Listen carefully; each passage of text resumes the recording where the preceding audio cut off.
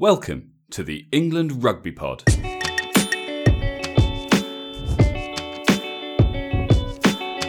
Thanks for downloading episode 156. As England head into their first quarter-final for 8 years, we take a look at the team with the challenge of defeating the Wallabies and booking a place in the semis. You're listening to the England Rugby Pod, the rugby podcast that believes England will win the World Cup in 2019. Hey guys, welcome back. Only a couple of days to go until the knockouts kick off, and we're starting the party. England against Australia is the first game, 8:15 kickoff.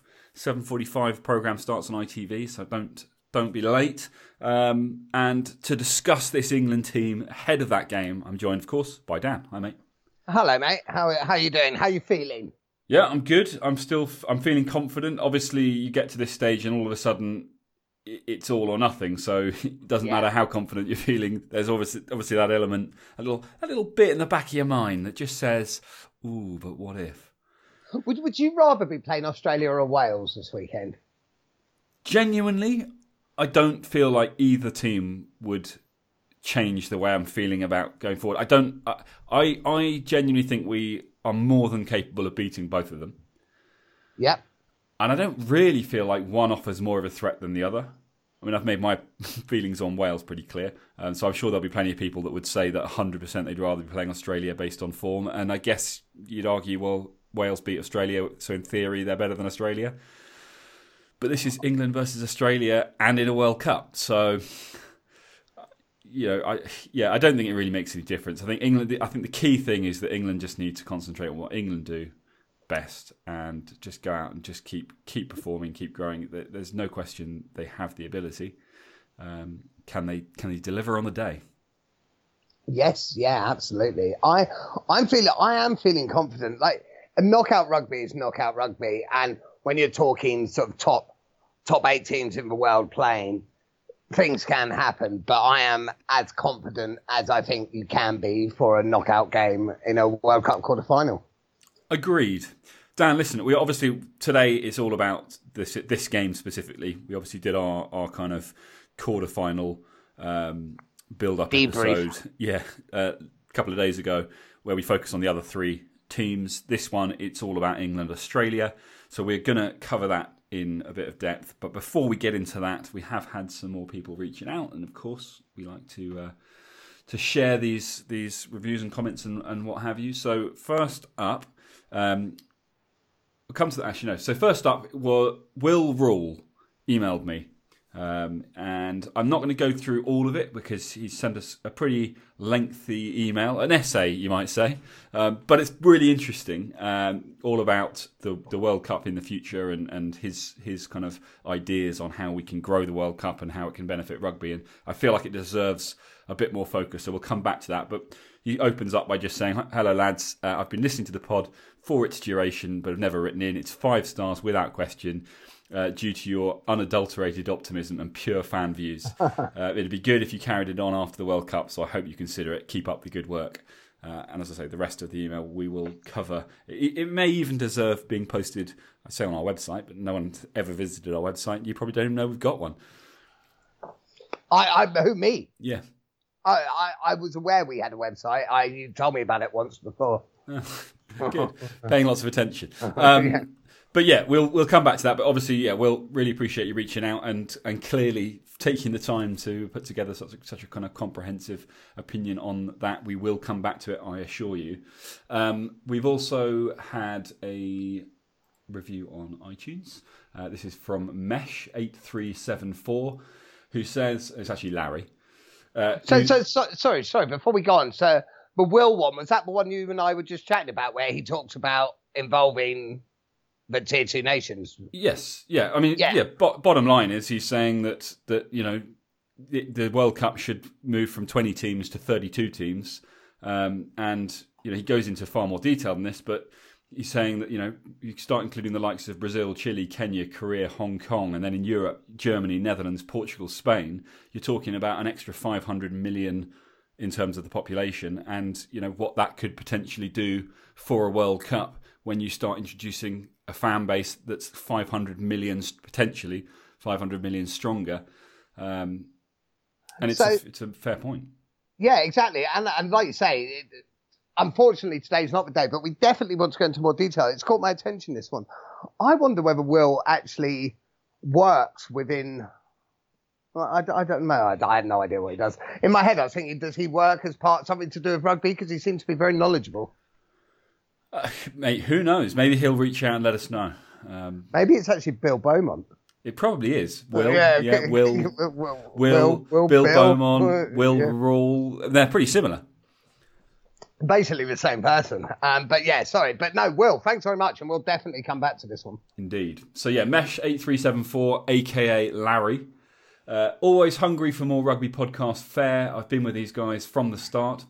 Not to say it wasn't a little frustrating, but the chat, speculation, befuddled musings and gross partisanship is guaranteed to grow on even the most casual England rugby fan. The live game recordings are a unique feature not found with their more practiced competitors.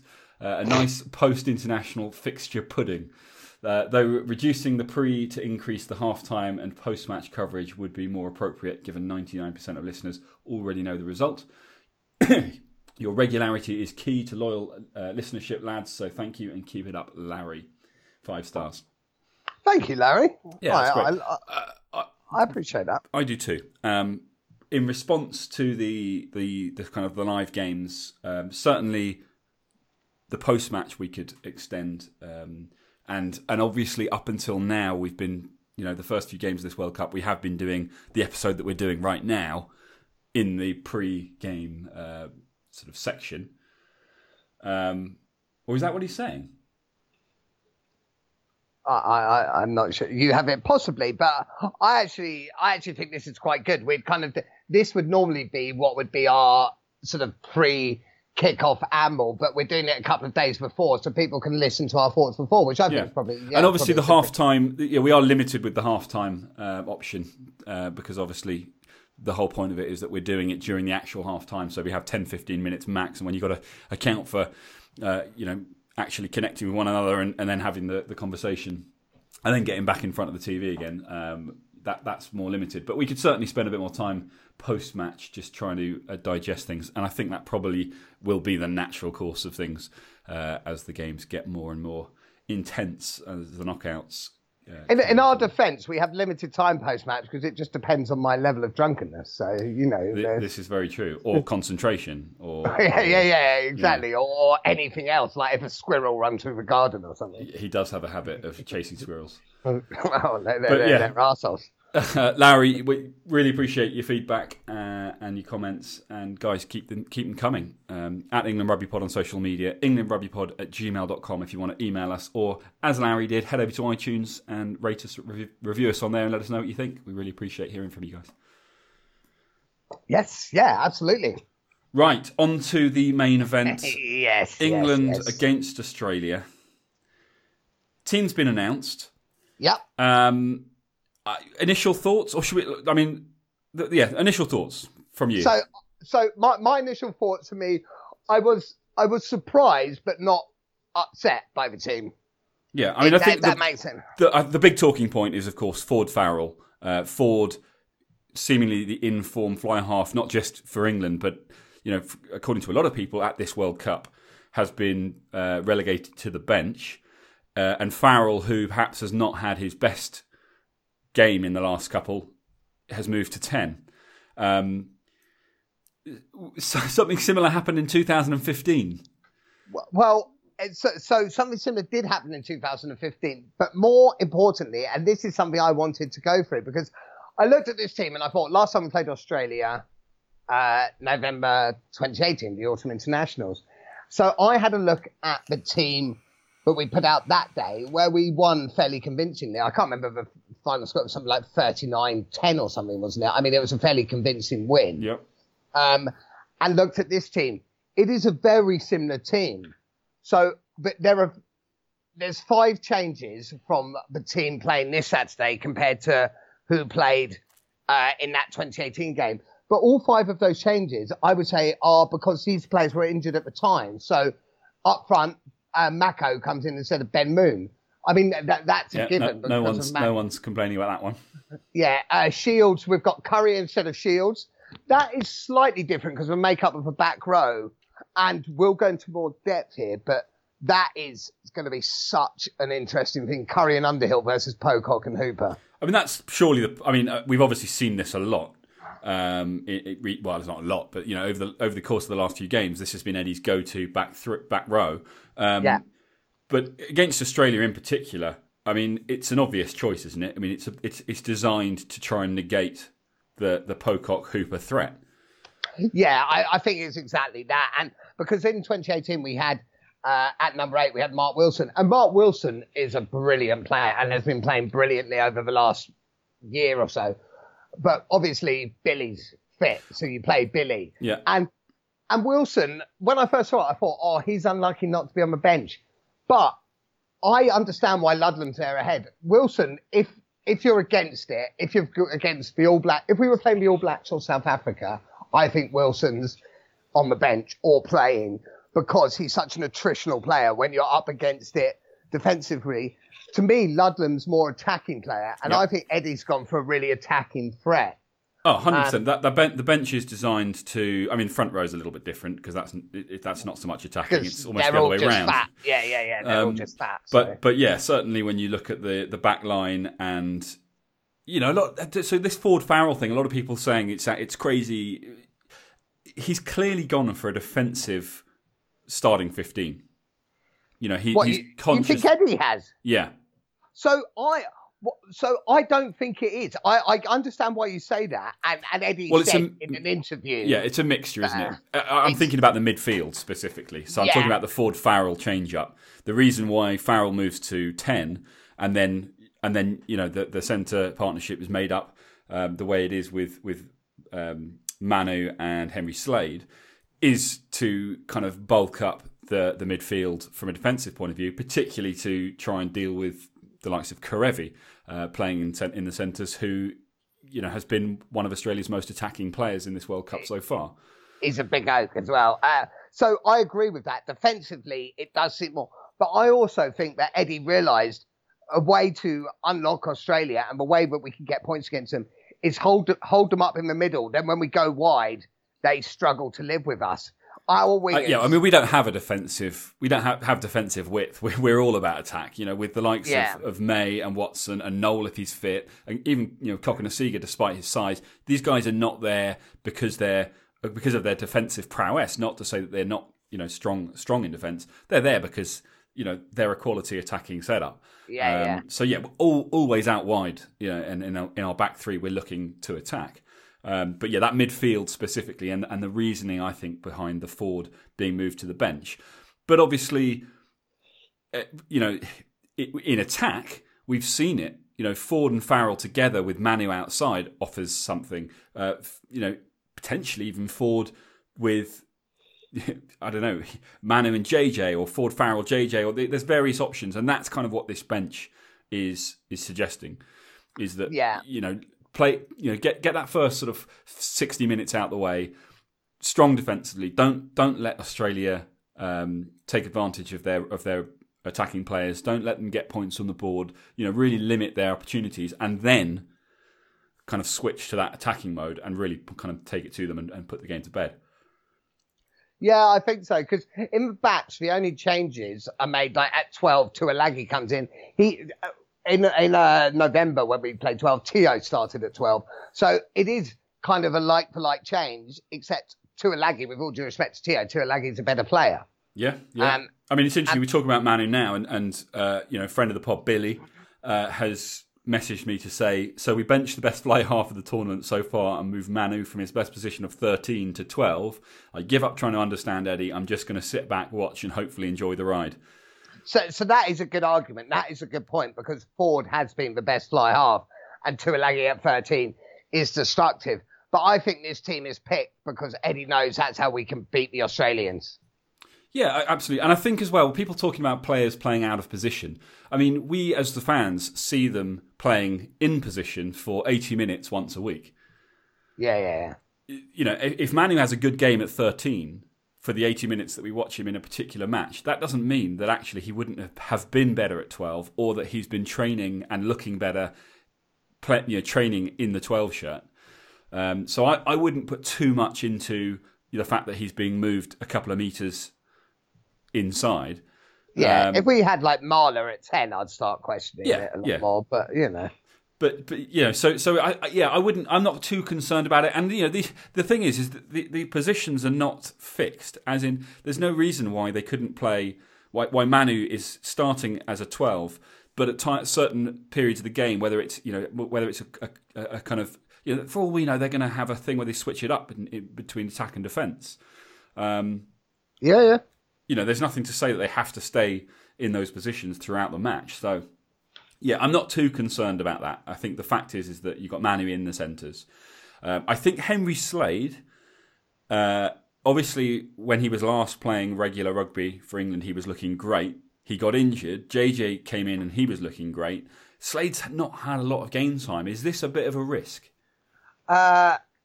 Yes, it is.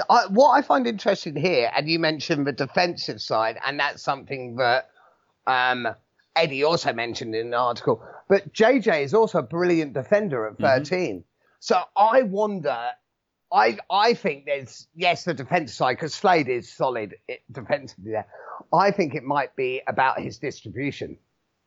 Yeah, while offering a second playmaker, but just a little bit wider, so you almost have sort of to get our fast boys, get our Ferraris in the mix more, because Slade's distribution is absolutely immense. I'm not saying JJ's is bad, but I back Slade over JJ for that. But equally with JJ on the bench, JJ could. But by the time JJ, this is how I picture it. By the time JJ comes on, the Aussies are so in defence, they are so worried about Slade's distribution to Tuilagi crashing up. But suddenly you got the dancing feet of JJ. They're just going to implode and start just crying. I like it. I like the optimism, and I like your prediction. I mean, one of Slade's main roles, not particularly, but in defence, is dealing with Jordan Petaia. This is a guy who is debuting at centre. It's only his third cap. Yes. It's only his third cap in total. Some people would look at that and say, if you're an Australian fan or looking at the Australian team, that's a gamble. But we've seen it before. Often when you put players in with little experience, they're obviously good enough to be there. It can actually become a bit of a problem because, one, we don't know that much about him. Yeah. He's not been studied in the same way as the guys with 100 caps. And he's almost got less to lose. I mean, obviously he does have a lot to lose because if he ended up being responsible for Australia getting knocked out of the World Cup, it's going to be remembered. But expectation is, I think, naturally lower, particularly if everyone's kind of going, "What are we doing? Australia? Why are we putting a guy in with absolutely no experience?" I think that's an area England needs to just be very cautious of. So I agree. I didn't know much about this guy. I YouTubed him. He looks pretty useful. He's a good player. And Kerevi, the danger man. England, I think, just need to back themselves to deal with him physically without sucking too many people in. We don't want them to have their version of a Manu. Only Manu can be the man that sucks in defenders. Please. Yes, absolutely. But looking at the team, it looks good. Like I said, I thought Wilson was a bit unlucky to be left out, but I understand why, because I do think it's gone for a more attacking option from the bench. Laws ahead of Cruz. That's an interesting one. It was a Tojay Laws who started the second row in November 2018, and from memory, they dominated up front. So, well, that's going to be key today. I mean, that's what I'm assuming that's what Eddie's looking at. First and foremost, it's about dominating the front five. And you look at that: Vunipola, George, Sinclair, Tojay Laws. You've got the names to do it. Yeah. If they can do that, what I'd like to see is a display, a dominant display, aka 2007 semi-final, was it? Quarter-final. There you go. Repeat. Let's have a repeat of that. That's what I want to see. Well, I'd rather have a repeat of last autumn where we just took them apart. Yeah, but if we're talking World Cups. Yeah, let's not repeat 2015. Let's repeat 2007. Yes, agreed. Because England's last knockout win in a World Cup was against Australia in 2007. No, it wasn't. It was against France. Sorry, against. Oh yeah, what? It was against France in 2007. Yeah. That was the semi-final, wasn't it? Yeah, semi-final, because then 2011 we went out in the quarters to France. Yeah. And then 2015 we don't need to talk about 2015. That's right. Yeah, so we went out in the quarters. So the last time England won a knockout game was France 2007. 2007 to get into the final. Yeah. Correct. The year 2015 never actually happened. It went 2014. Yeah, why did they cancel that World Cup? I don't know. It's so weird. Weren't we supposed to host it? Yeah, but it just didn't take place. Maybe we should host the next one. I reckon that's a great idea. So what else about this team? I mean, hang on. Let's not move away from the Laws-Cruz debate. Other than the fact that Itoje Laws started against Australia in that Autumn International Series in 2018, what other reasoning is there behind this? I don't know, actually. Maybe Laws is seen as more in your face, confrontational. Maybe that's what Eddie wants. I genuinely don't know, because Cruz to me is been playing some really good rugby and is a big threat. Laws, I think it's to shut them down. I think it's to try and just take the game to Australia and really, smash them back in defence. And I think Laws probably offers more than Cruz in that respect. We need his perfectly timed hits that are flirting with being not just illegal but actually criminal. Yeah, but legal. Yes. Some of those. Is there a worry that because of what the build up and the expectation that the physicality is going to be such that cards might start flying? And when you consider who the officials are for this game as well, they do like a red card. Yeah, the Frenchies do worry me. Is there a worry? Yeah, there is a worry. But I mentioned the other day, if we lost a player, I think we could live with it. But let's not put ourselves in that position, because it would make things 10 times harder. Yeah, I mean, the one thing about Farrell playing, people saying, they'd have Ford instead of Farrell, but Farrell does have a habit in this World Cup of, causing the opposition to get red cards. Oh God, don't say that. It'll go the other way now. Yeah, I mean, and last time out against Australia, Farrell was arguably lucky to not have seen them red himself. What? Because the Australians targeted his shoulder? Yeah. Well, so that's what I meant. The Australians were really lucky not to get sent off. Yeah, for targeting Farrell's shoulder. You can't just target a man's shoulder like that. It's bang out of order. Out of order. Bad sportsmanship. Yeah. Massive arms Farrell. But no, I when I saw the team, like I say, I was a bit surprised. It wasn't what I was expecting. I was expecting a Ford Farrell axis. I was expecting, with Tuilagi at 13. But no, I'm not disappointed by it. I'd heard a rumour that Marler was going to start ahead of Mako, which either one, both are great, so fine. Henry Slade, maybe not much match time, but do you know what? Overall, I quite like it. I mean, what do you say is your biggest question mark? Slade, just because of match fitness? Yeah. I think so. I think, despite how good Slade has been pre-World Cup, I think that we're in the knockouts now, and unfortunately, he didn't get fit enough to get enough game time in the kind of the build-up games. I think he's played a lot of rugby this year, though, a lot of high-level rugby this year, and I think he's a class act. When I say biggest concern, yes, but I don't actually have concerns. I'm not concerned. But if you were picking that team, would you have JJ ahead of him right now, starting on Saturday? No.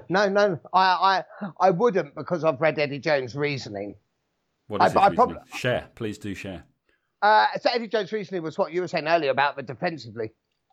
That surely is not why Slade gets the nod ahead of Joseph. Well, no, I think so. Eddie's quote was, he was saying that defensive axis, and I think Slade and Tuilagi have played together more. Yeah. So I think defensively they're probably slightly more set. For me, I think and so Eddie said the 10, 12, 13 defensive channel was so important. And because they've played together quite a lot in that, I think that's why he chose him. but I also think Slade's distribution. So if I'd picked it before reading those comments, I probably would have gone JJ. But now I've heard Eddie's reasoning behind it. It makes better sense to me. And this is why Eddie's England coach ahead of me. This is very true. In Eddie we trust. Shout. It was a close shout, but they went with him, and I understand why. Okay, fair enough. Interestingly, Michael Checker, and he does tend to say some bizarre things. He has been quoted when talking about this game, and obviously being asked about Australia's chances. His quote is, "I'm just a believer. Call me a sucker." Oh God! If you're the Australian team, is that what you want to hear from your coach? Do you know what annoyed Michael Checker? I tell you what he reminds me of. Sometimes if you're in a group and you're introduced to sort of a new person in the group and that person describes himself as crazy, they're like, oh, me, I'm just crazy. Ask all my friends, they all think I'm crazy. And automatically I just think, I don't like you. There's definitely a C word I would use to describe you, but it's not crazy. That is what Michael Checker does to me. I just think, I don't like you, Michael. But having said that, I think actually, I'm now going to almost go back on myself. I think he was quite smart with the mind games when he was saying, well, surely England must win now because of that week off. But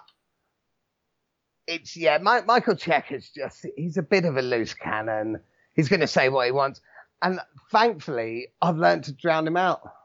As I think most of the rugby public have. But, it could be genius, and it's all about saying the things that he knows are going to get airtime, because that way people are not talking about the Australian performances, which, let's be honest, have not been great. No. But, okay, so here's a question for you. How much of that gets thrown out the window? All of it. When you consider, right, pool stages are over, it's knockout rugby now, everything is on this one, for the time being until the following weekend, everything's on this one game. I said to you beforehand, England have a record. They've won the last 6 meetings against Australia. Now, the Australians are obviously saying, we're not focusing on that, we're not talking about that. But the reality is they're aware of it. Whether they're talking about it or not, they are aware of it. Their record against England recently has not been great. On the flip side, England are also aware of it, whether they're talking about it or not. And is there an element, is there the danger that a little bit of complacency can kind of slip into your mindset, because whether you're talking about it or not, it is there? Yes, it's a tough one, because I do think that come a quarter-final day, I think what's happened historically goes out the window. Where it's important, when we say form goes out the window, I said all of it, not all of it. Form doesn't go out the window because you may be going with a bit more confidence because of the form you're playing in. What I think's key to this game is I think 15 versus 15 or 23 versus 23, England are better players. Yep. I think England's 23 are better players than Australia's 23. But the occasion can do strange things. It is a tough one, but I don't think that because like you say, in 2007, we had no right beating the Australians. The Australians were a lot better team than us at that point. And, that day happens. And those days can happen. That's the only concern. But I think we have mitigated that risk as much as we can. And by we, I mean you and me. Of course. Yeah. I think one of the problems Australia have got at the moment is they don't seem to know. It's a problem that plenty of teams have had in the build-up to the World Cup, and that's the time to have them when you're testing things out. But they don't seem to know what their first choice, particularly their 9-10 channel, looks like. Oh, they don't, do they? Yeah. There's an argument to say that White is currently the form player over Genia, but Will Genia is starting. You've got Lealefano. Lealefano, Christian Lealefano, is obviously starting at 10. Great player starting at 10, but even he has been quoted as saying he's not really sure, like, kind of not where he fits in, but he doesn't even feel like he's the starting 10. Yeah, because they've had Tamua start there. They've obviously got Bernard Foley, who took us apart in 2015. if 2015 had happened, that's what would have happened. Yeah, exactly. It didn't happen. Take us apart. What are you on about? But it's the Australians. But they are, I think the Australians, and it may work in their favour to an extent, I hope not, but I think they are working on that. You know, no one gives us a chance. They're almost going that siege mentality. I think they're relying quite heavily on that. I actually think picking Will Genia is a good shout because I'd say White has yeah, exactly. I think big match experience, those games that he can probably rally the troops, even though he's probably not their form scrum half at the moment. And I think it's going to go one of two ways. England either narrowly win or England destroy them. Nice. I don't think there'll be like a middle ground. And we'll take either one. Yeah, exactly. Fair enough. All right. Well, is there anything else on the game itself that you wanted to kind of cover? No, I don't think so. We'll obviously. And is this England's current first 15? So I don't think is this England's current? Well, yeah, it is because it's a knockout rugby. Everyone's fit, and that's who's fit. In your opinion, not in Eddie's opinion. 15, yes. Oh, really? Oh, hang on. Is this current? In my opinion, possibly. I don't know. God, that's a hard question. Well played. Thank you. Is it? I would probably have gone slightly different. I think I would have Farrell to Alagi. I'd either have gone Ford Farrell to Alagi or Farrell to Alagi Joseph. But bottom line is the first 15 will have the opportunity to play in this game, whether it's at the start or at the end. I think so. Okay, that's so. It's our best 23. I think best 23 for the. Yeah, possibly. Given who's available. Although I feel for Wilson not being in that 23, but otherwise, yes. Yeah, I mean, Ludlam, to be fair to him, though, you know, he came along as a bit of a sort of wild card, and he's been brilliant. So he's earned his spot there. I agree with you, Phil, for Wilson, but you know, Eddie's going in a certain direction, and you know, it's a tough call because Curry, Underhill, you know, are great. You could equally have Curry and Wilson, or you could have Underhill and Wilson. Yeah. But you could equally slot Ludlam in. You know, so you know, it's been tough. It's just a good problem to have.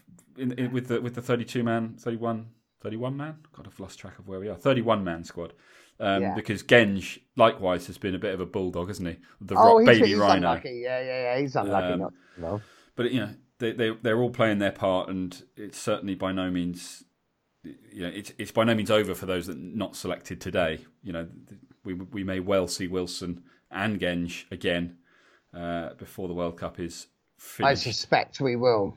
Okay, well, look, before we move on, or before we call time on this episode, the other thing I've read that I thought was interesting, the RFU rejected, I don't know if you read about this, they rejected a multi-million-pound offer from Amazon to make a fly-on-the-wall documentary at this World Cup. And obviously they rejected it because they felt it would be a distraction. Interestingly, Eddie had given it the go-ahead, given it his blessing. So he obviously didn't feel that it was going to be a distraction. I mean, this is according to the Daily Mail, so it's not true. Okay, but what? I mean, one, how much have we lost by not having this? How much would you love to have had a fly on the wall documentary following? Well. It says, is there still going to be one? Not for the World Cup. Well, I wonder whether the RFU have got their own cameraman in there, and they're thinking they're going to make more money by. Well, possibly, but the article goes on to talk about the fact that it was put to the board, so they took it that far. They didn't just reject it straight off. So they obviously felt it had merit. And one of the other reasons why they've possibly gone against it is because Will Carling, who's obviously employed by, or was before the World Cup, employed by the RFU as a mentor, he's also involved with the production company that were going to run the thing, and they just felt there was a conflict of interest. But it sounds like they gave it some serious thought, and that doesn't sound to me like the sort of thing you do if you're thinking, why would we do yours when we're doing our own? So I'm not sure there will be. I mean, obviously there's the Rising Suns, which has been doing a bit of behind-the-scenes stuff, and that's been brilliant. And I just like to say, Joe Marler possibly the new Lord, the new Archbishop of Banterbury. Yeah. I find him as entertaining as James. Joe Marler, I find entertaining. I can imagine he could get tiresome if you were with him. I like Joe Marler. But surely that's the same with Haskell. Yeah, of course. It's the same with anyone, isn't it? But no, Joe Marler's brilliant. He's been good quality, and I think he's got a lot more to play in this World Cup because I think he's playing good rugby as well. Yeah. I mean, I guess so. Just flicking back quickly and talking about the best 15, it does feel a little bit like the front row. I don't know. It feels the wrong way around to me. I want to see Vunipola, George, and Sinclair play 80 minutes, really, but that's not going to happen. So it kind of worries me that when you bring on, if the idea is that in that last 20 minutes you really want to kind of open things up a bit because you've been super defensive, certainly in the midfield early on, and you wanted to just be making it impossible for them to get any momentum. That's surely what your Cole Marler combo is going to do. Whereas your Vunipola, Genge, Sinclair combo up front, that's about playing with the hands of a fly half and doing crazy things and making ground and making little breaks. And I think the front row's the exception to the rule there because I think that's going to be different. By the time those guys come on, we'd have already won the match and they'll just be there to piss off the Aussies, just frustrate them. But smiling in people's faces and winding them up. Exactly. But even if that wasn't the case, what you say, I completely get your point. I think it's slightly different in the front row with regards to then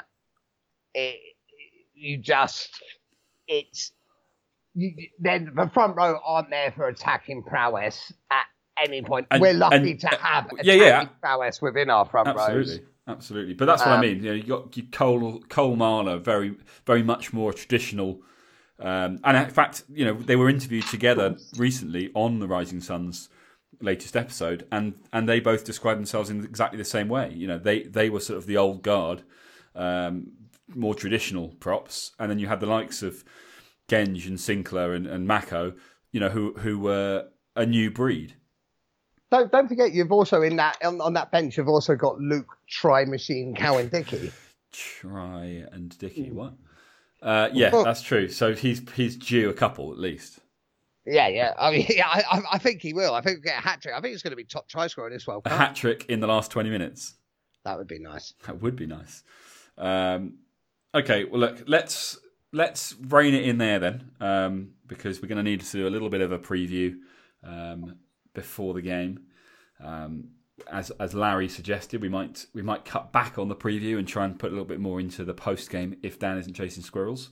But most importantly, make sure you tune in, guys, to the game, of course, but also to us afterwards. See what we had to say. If you've got questions for us, if you would like to let us know what you think of the pod, if you've been listening for a while, suggestions, whatever, reach out at England Rugby Pod on social media, englandrugbypod@gmail.com. If you would like to email us, head over to iTunes, rate us, review us, let us know what you think on there too. That's a great way for us to see how things are going. And just, keep enjoying this Rugby World Cup and have a cracking weekend because there are 4 massive games. And I think we expect to see England, New Zealand, France and South Africa in the semi-finals. Is that right, Dan?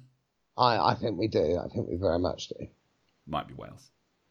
Might be. I don't really care. But I think... It probably will be. It probably will. It's probably wishful thinking that France will do them. But well, either way... It makes no difference to us because I don't think they'll go any further than that anyway. So, and then England, South Africa in the final. England, South Africa final. Yeah, England are going to be there. It's a great weekend for rugby. And we will be back on Saturday to talk through the game. Catch you guys then.